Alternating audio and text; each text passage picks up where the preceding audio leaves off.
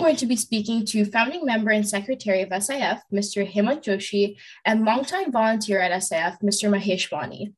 Save Indian Farmers is a nonprofit organization that promotes identification and analysis of important issues affecting farmers, raises awareness about farmer suicides, helps the families of the victims by funding sustainable means of livelihood, and works on projects that will help farmers build and progress in traditional or newer methods of farming and information.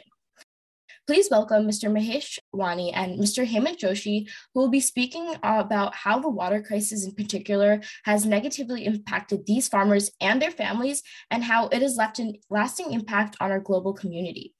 Hi, Hemant Uncle and Mahesh Uncle, how are you? Doing good. Hi, Karina. It's good to be here. We are excited to be part of your podcast series, and we are very interested and hoping to talk about a very important issue for the farmers, not just in India, but also worldwide are facing. Thank you, Karina, for having us. And I am also looking forward to this conversation. That's great. And I'm super excited to be speaking with you as well and gain your perspective on this major issue. But before we get started, I would love for you to introduce yourselves. Let me start. So my name is Hemant Joshi, and I am one of the founders and also volunteer for Save Indian Farmers. The idea for the organization came about through a lot of news stories that were coming out with about farmer suicides. That was more than 10 years ago. And being based out of US, there was a desire to do something about it. But the question was, what can we do and how can we get people aware, make people aware of what is going on? And with that thought, the organization was formed. A few of us got together and we thought that it would be a good platform for us to discuss together what we can do to help India's farmer community.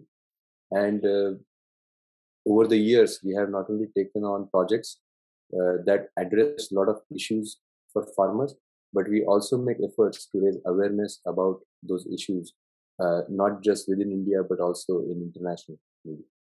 So my name is Mahesh Wani. As you said, I'm a volunteer with Save Indian Farmers.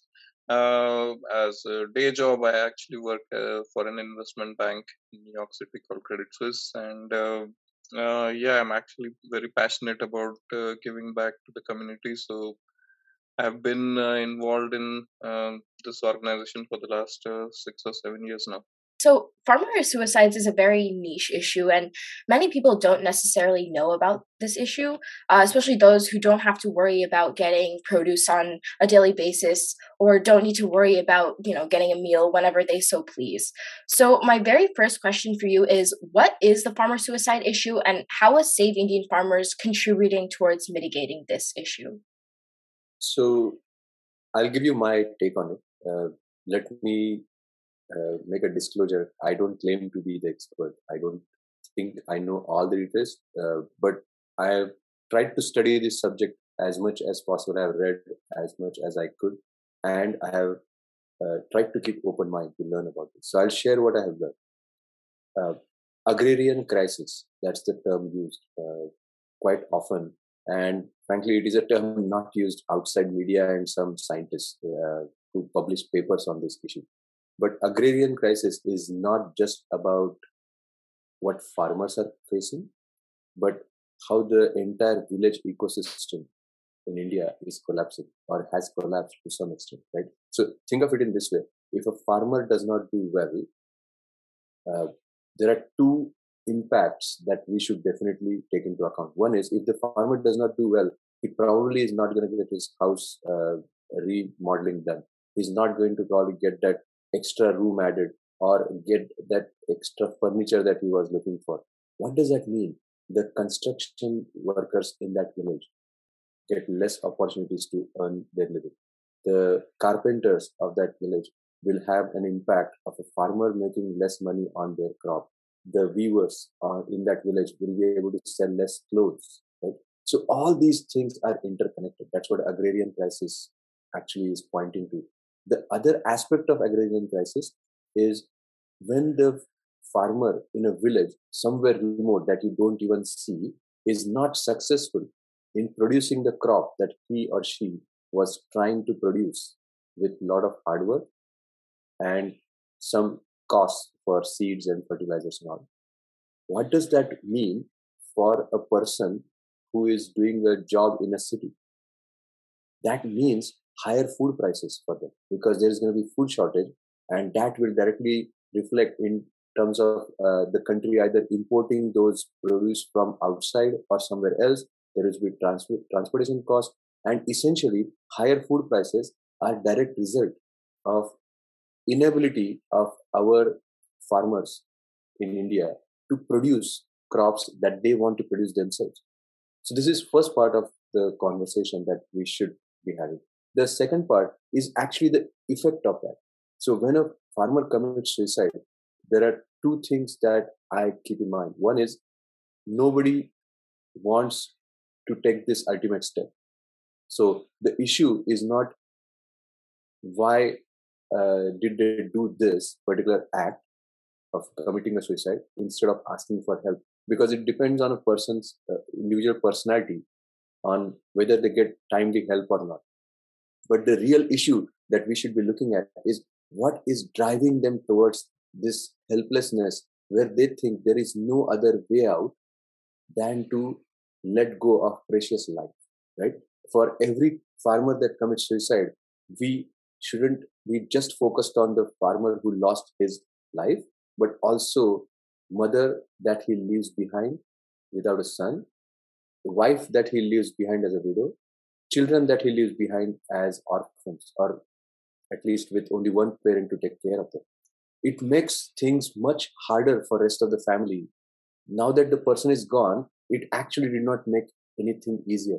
So the idea is to actually create an environment where we are able to help the farmer not take this ultimate step, but actually seek guidance, seek help much before that. Okay. So Save Indian Farmers, to kind of give you the last part of the answer to your question, Save Indian Farmers is primarily focused on doing projects and making a positive change in farmers' life.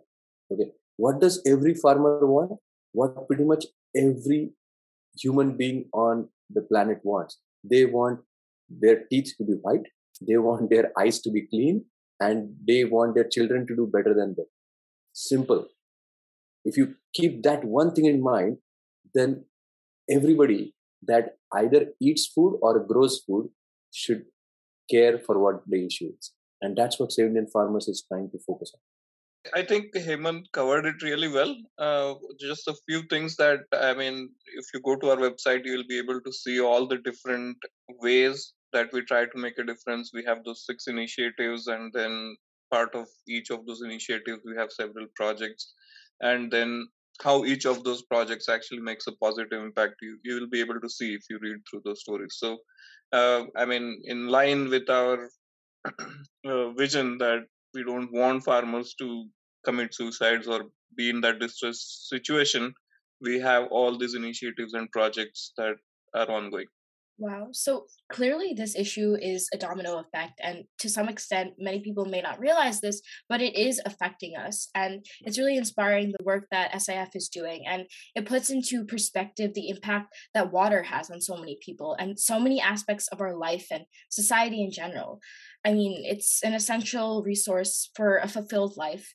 And many people think the role water plays in a human's life is just as a fundamental need.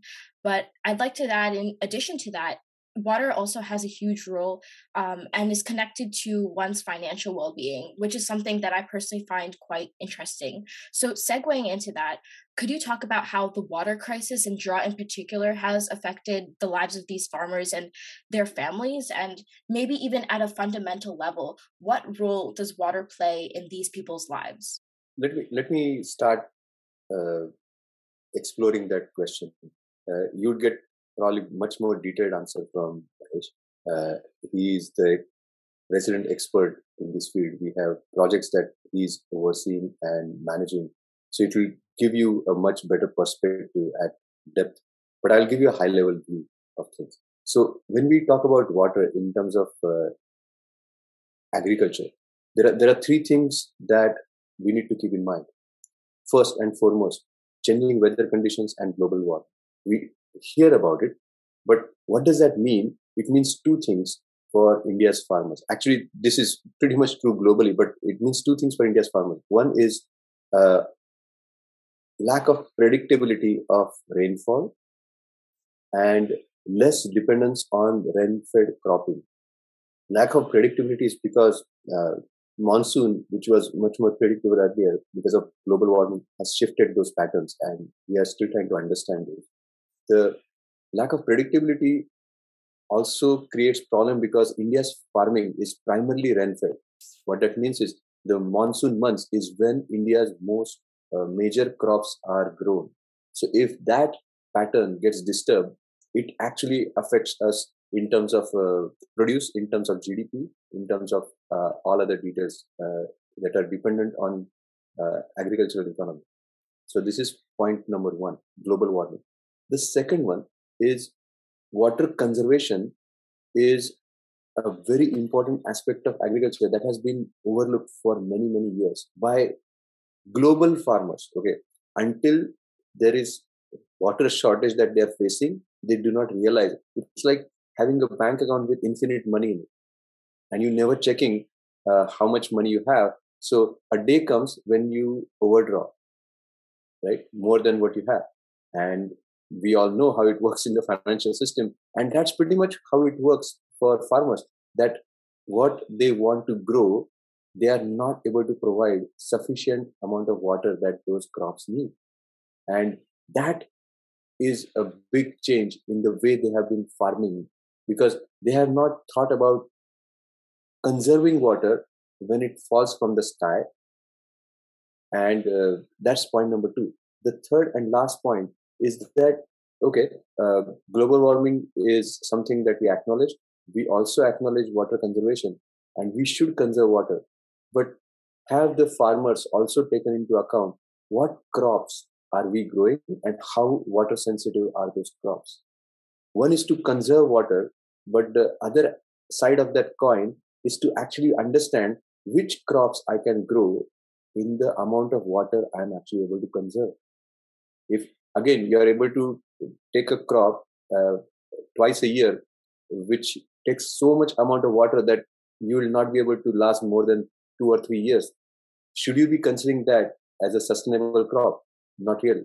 So that thought process needs to be developed among farmers to not just conserve water, but also consider the crops that they are taking. There are two different projects which are both part of water conservation effort. Project Gel, you will talk about that with Mahesh, but also the efforts that we do with Pani Foundation in order to make farmers aware of what crops they are taking and how water sensitive are those crops. But that's the high level problem. We should definitely deep dive with how it impacts financially farmers and what are we doing about it. Over to you, Mahesh. Sure. Just one thing I would like to add: fundamentally, water is life, right? So basically, it doesn't matter where you are on this earth. If you are a living organism, you need water. So, and as Hemant pointed out, the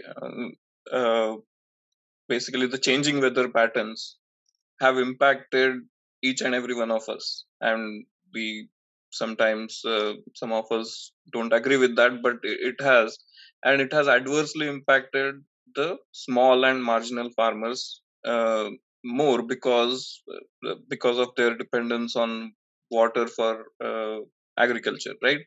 And basically that's why that is one of our focus areas: water and water conservation and awareness about water usage and the cropping patterns and all. So clearly, the outright effects of this lack of water on our farmers' lives is really shocking. And if we're losing the very people who are responsible for growing the food that eventually lands up on our tables, then there's no doubt that this crisis is bigger, much bigger than we think. And the water crisis isn't just restricted to not having clean drinking water. There are various humanitarian crises that have resulted from this global issue. So I know Save Indian Farmers is working on an initiative named Project Gel, which focuses on this topic of drought. So can you explain what this project is and how SIF is focusing on this water scarcity issue? Sure. So basically, as we said, right, the climate change and the changing weather patterns are adversely impacting the small and marginal farmers, not just in India, but any developing economy, right? So what does that mean? So basically, the farmers need three basic inputs, right? One is the land, the second is the water, and the third is, a mix of the seeds, fertilizers, pesticides, manual labor, and all that. Now, land, we assume they have a piece of land, even if it's like a half acre or even smaller than that, they have access to land. Now, the quality of the land or the quality of the soil itself, that's one of the issues. But then fundamentally, if there is no water, there is no agriculture. Without water, you cannot actually cultivate any crops, right? So that is one of the inputs that they take it for granted, as Hemant said, and they don't realize basically the effect of not having access to it, or the effect of it being excess. So that is another thing that we have seen in recent times, right? It's not always drought now, it's flooding. So in the past 2 years, there has been massive floods all across India. And that has now been the new challenge that once when they didn't have access to water, they were losing their crops, and now it's the floods that because of which they are losing crops. So to come back to Project Gel, so Project Gel is basically two or three things, right? So what we do is the water conservation aspect of it is the focus. So basically, getting access or having access to water when they need it is extremely important.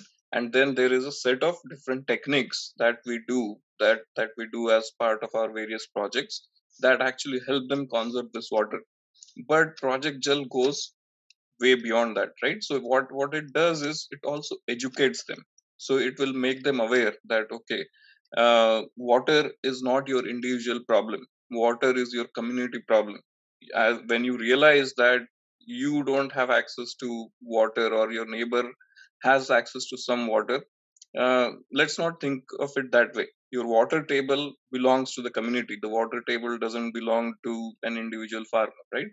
So you have to plan for it.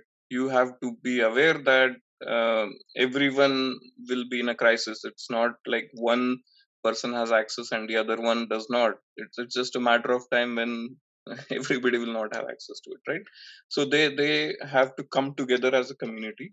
They have to be aware of what these issues are, how water conservation is actually required or important, then use one or more of these techniques to get that water conservation aspect going, and then go beyond that. Once they have access to like sustainable source of water, then how do they plan the usage of this water? What crops should they grow? When should they grow it? What kind of seeds should they use? What kind of cropping patterns should they follow? How do they as a community manage these water resources that they have? So that's what Project Gel is. So it's about educating them, it's about handholding them, and then it's about making them aware and um, getting them access to a sustainable source of water, not just at an individual level, but at a community level. So could you talk a little bit about how exactly you are enabling these farmers to preserve and collect all this water? I know on your website I read that you also help to recharge bore wells. So could you maybe dive a little bit deeper into that?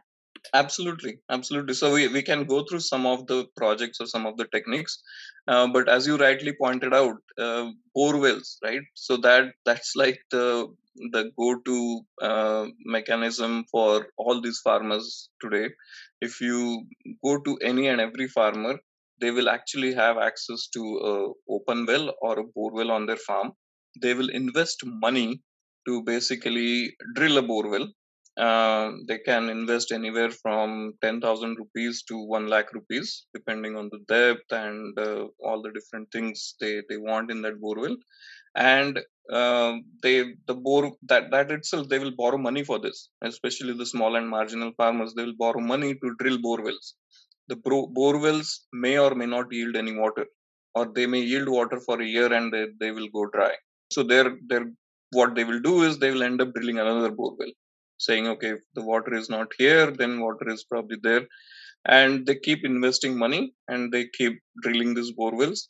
The bore wells will work for them for a few days, sometimes a few months, sometimes a few years, but then eventually they will go dry because, as Hemant pointed out before, you are always taking water for granted and you are withdrawing it all the time, right? You're saying, okay, there is infinite amount of water I have, so I'll just keep drawing it, and then once fine day you will realize that it is overdrawn.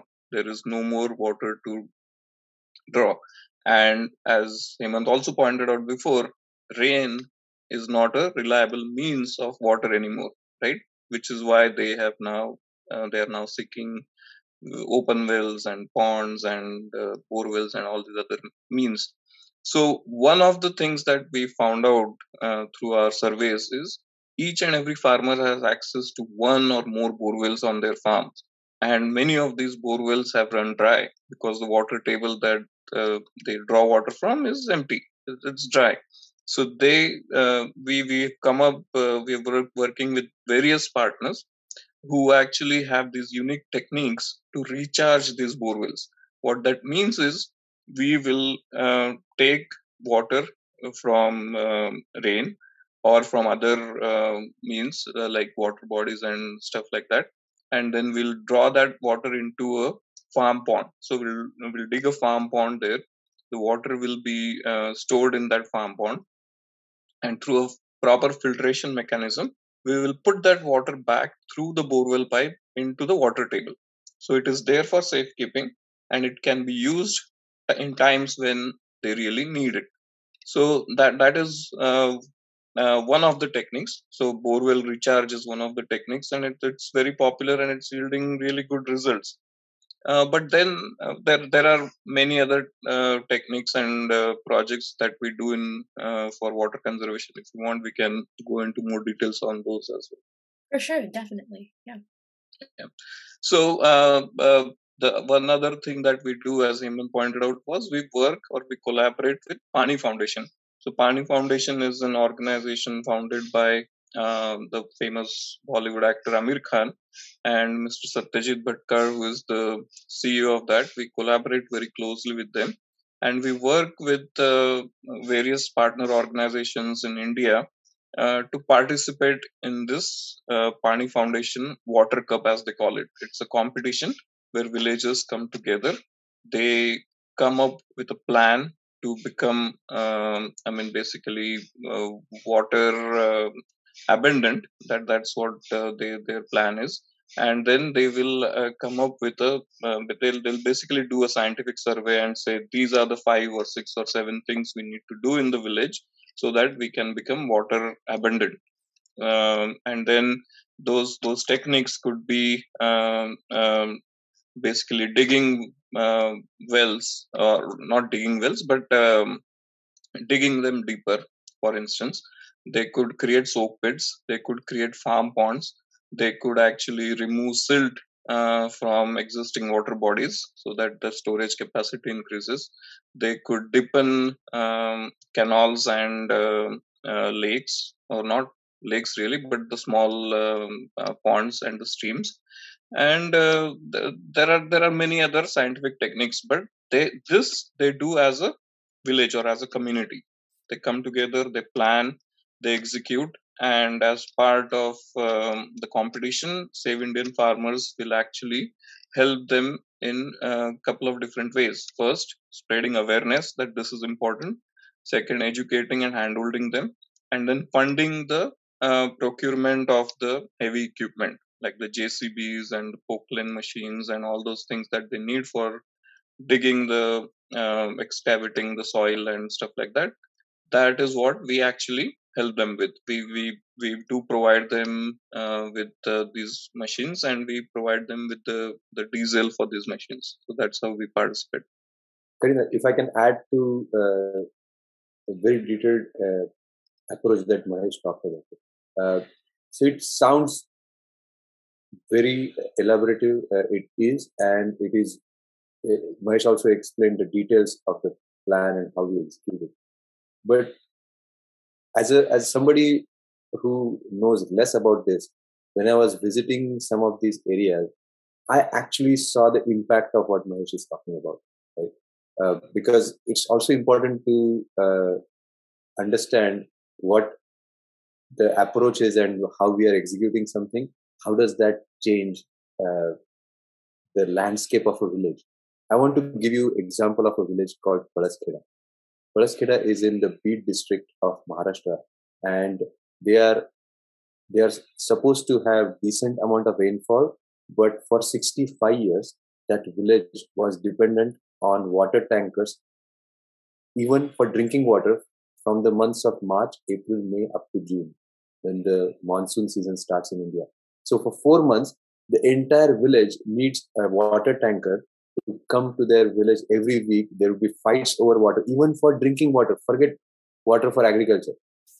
That was the situation of that village in India for 65 years. Okay.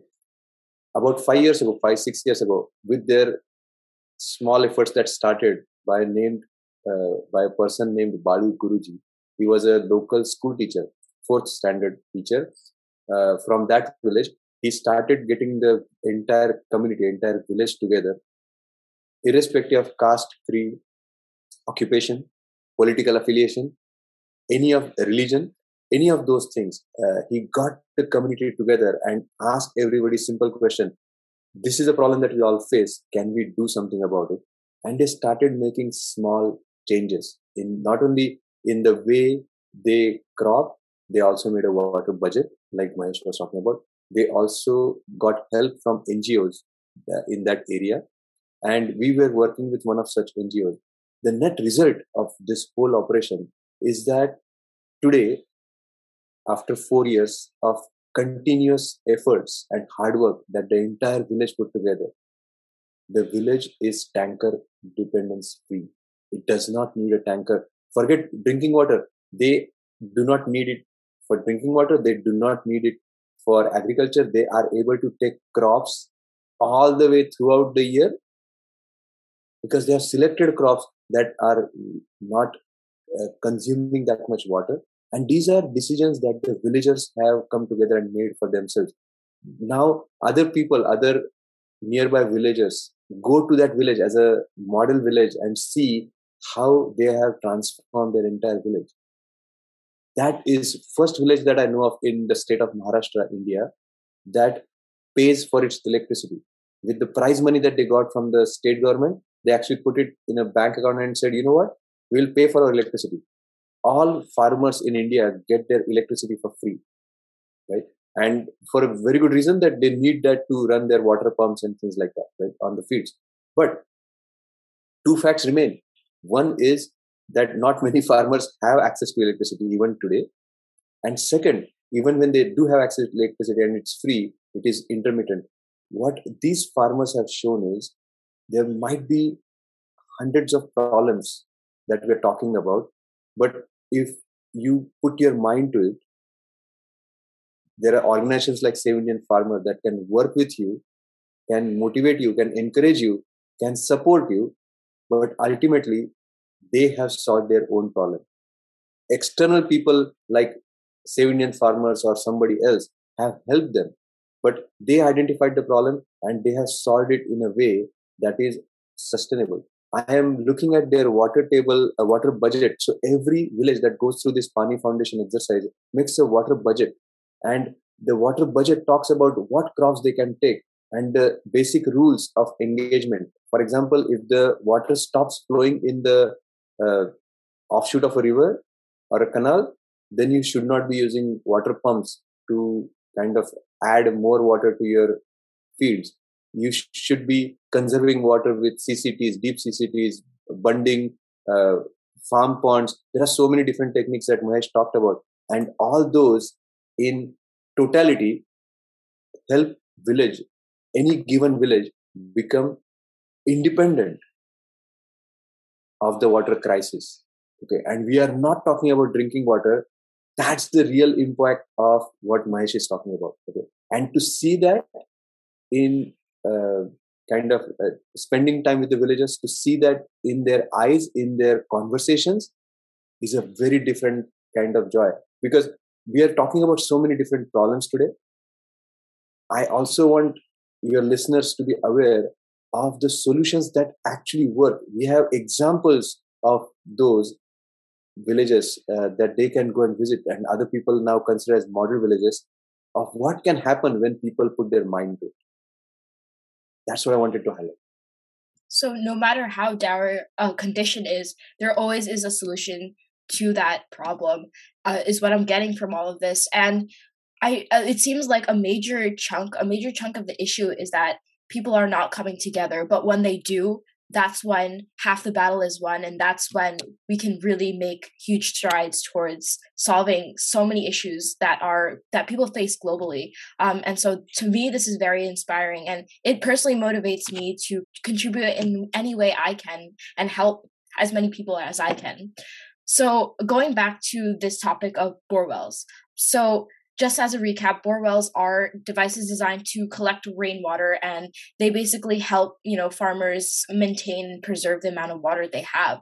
But I know in certain rural regions in India, like we mentioned before, drought is chronic and rain is a very unreliable variable in all of this. So in the future, has SIF considered implementing a sustainable solution that perhaps leverages some sort of technology and makes this entire system more reliable? So, bore wells are basically pipes drilled into the ground to draw water out from the water table, right? Our techniques of borewell recharge does the other way, meaning we have farm ponds or collection areas for rainwater or other runaway water, and we take that through filtration mechanism. We put it back through the borewell pipes into the water table. So absolutely. So I mean, when we talk about water conservation, it has to be a sustainable thing. Meaning, you can't just go in there, do one small thing, and then get out of there and say our job is done. But then the next year again, the same issue is happening, right? So when we talk about sustainability, I mean, there is abundance of water in some parts of the village or the district or something, right? And the water tankers can actually be a solution, but it's not sustainable. I mean, it's expensive, it's ineffective or inefficient, and costly, and it won't last forever. So some of these techniques that we employ, like borewell recharge, that's a very sustainable mechanism. So once you do that every year, it will conserve about 1.5 million liters of water on an average rainfall, right? So 1.5 million liters of water every year, and there is no other inputs required except to maintain that structure, and which they are well aware of. Even these other water conservation techniques that we use, these are all sustainable in nature. Meaning, once we go and remove the silt from a pond, from a water body, that actually lasts for several years, and then we have to redo the same thing again.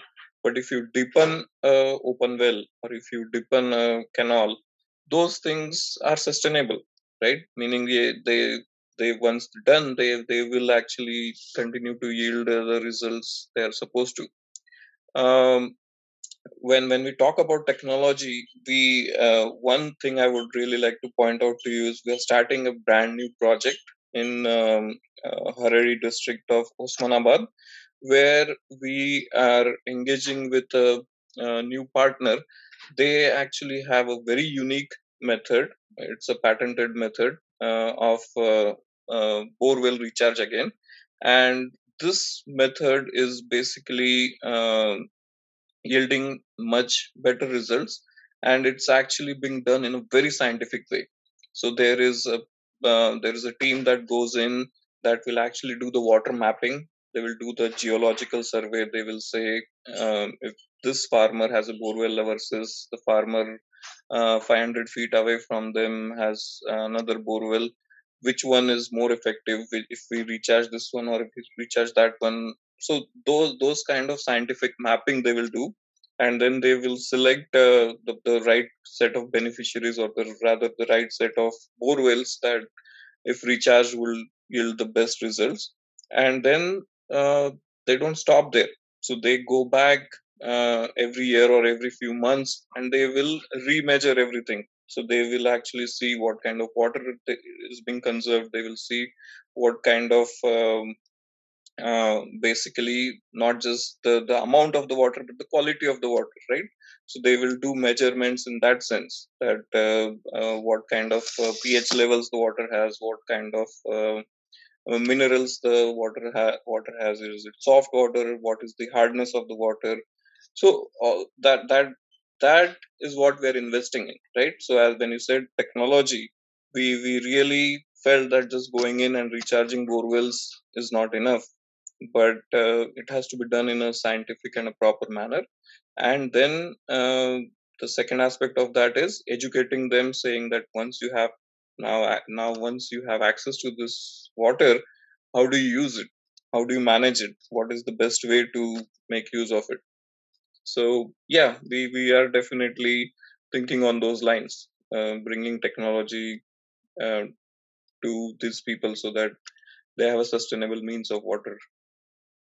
Yeah, that's definitely really cool. And it's going to be super interesting to see the results of this new phase of Project Gel. And Yep. personally, I look forward to, following its progress. And I definitely think, science and technology has a capability of radically changing the course of humanity and solving the biggest issues out there. So I'm super excited to see how all of this pans out. So now moving on to our final question, which is really directed for the audience. What change do you believe is needed to solve the farmer suicide issue and the world water crisis that is actually very deeply connected to it? Let me try answering that first, and Mahesh, feel free to chime in. That's a pretty broad question, and this question is what, frankly, Save Indian farmers started with more than 10 years ago. Right? What can I do? There is an issue. I understand that first step is to acknowledge that there is an issue. Right? The second is to see what can be done, and then third is to see how you can get involved. What can I do? Right? And there are various people doing various things because people are at different stages of life. Right? Some our younger members, such as yourself, have taken initiative to spread awareness about it right from early age, and that is a big help. That is still a step in the right direction. Some of us have started focusing on sustainable agriculture and even understanding how that vegetable that I'm buying from a grocery store actually ends up in my house. How is that happening? Right? Most people are not aware how food is being produced, how it ends up in the grocery store before I can purchase it. So that awareness is a second part of it. But these are in a way passive involvements. Active involvement is you can volunteer for, if you are outside India, you can volunteer for an organization similar to Save Indian Farmers. We are one of the organizations, NGOs, not the only ones, but we definitely encourage you to get involved. Once you are aware of the problem, then find out how you can make an impact. Find out the NGO that is working in that area. And it is not just true for India, by the way.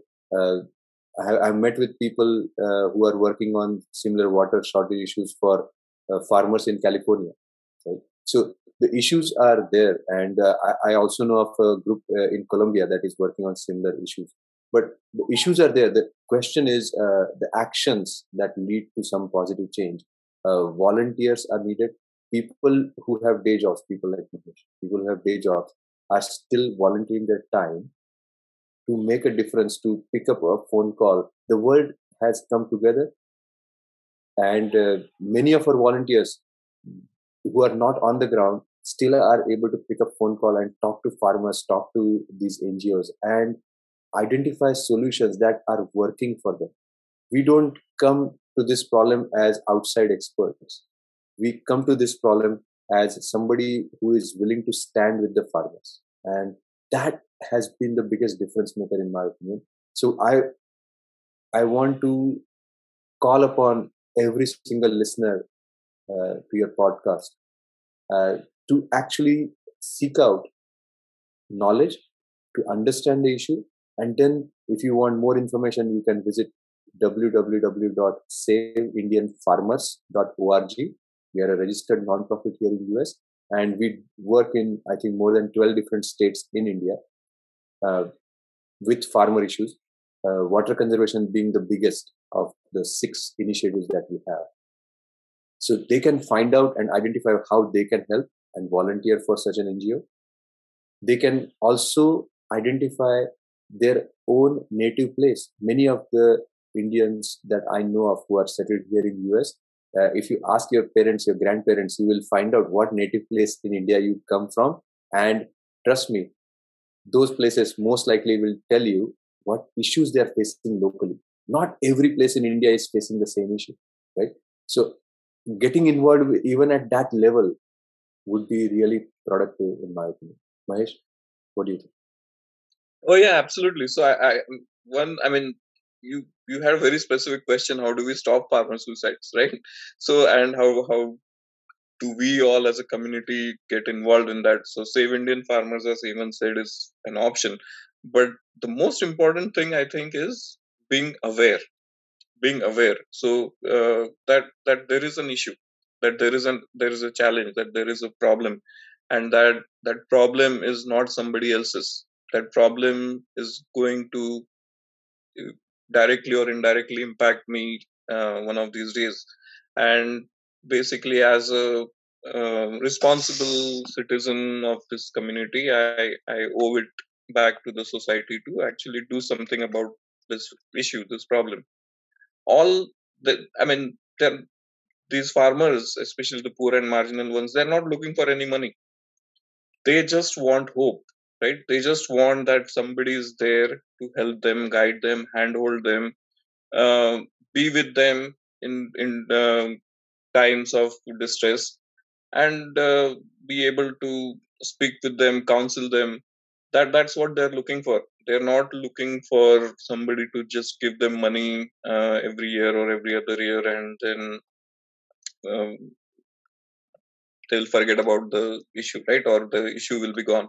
No, it's basically all of us being aware about it, all of us being able to work or volunteer for an organization like Save Indian Farmers, or any, as Hemant said, there are many other organizations that do similar work. So if you can actually be aware of the situation, you get involved in some of this work, and then you actually all you do is handhold them, right? Be there for them. Then we feel that at some point this issue would not exist. So as humans, setting aside all of our differences, setting aside, where we come from, how we look, at a basic level, we need to be the support system for one another, and we need to be Right. able to empower one another and build up one another to lead fulfilling and successful lives.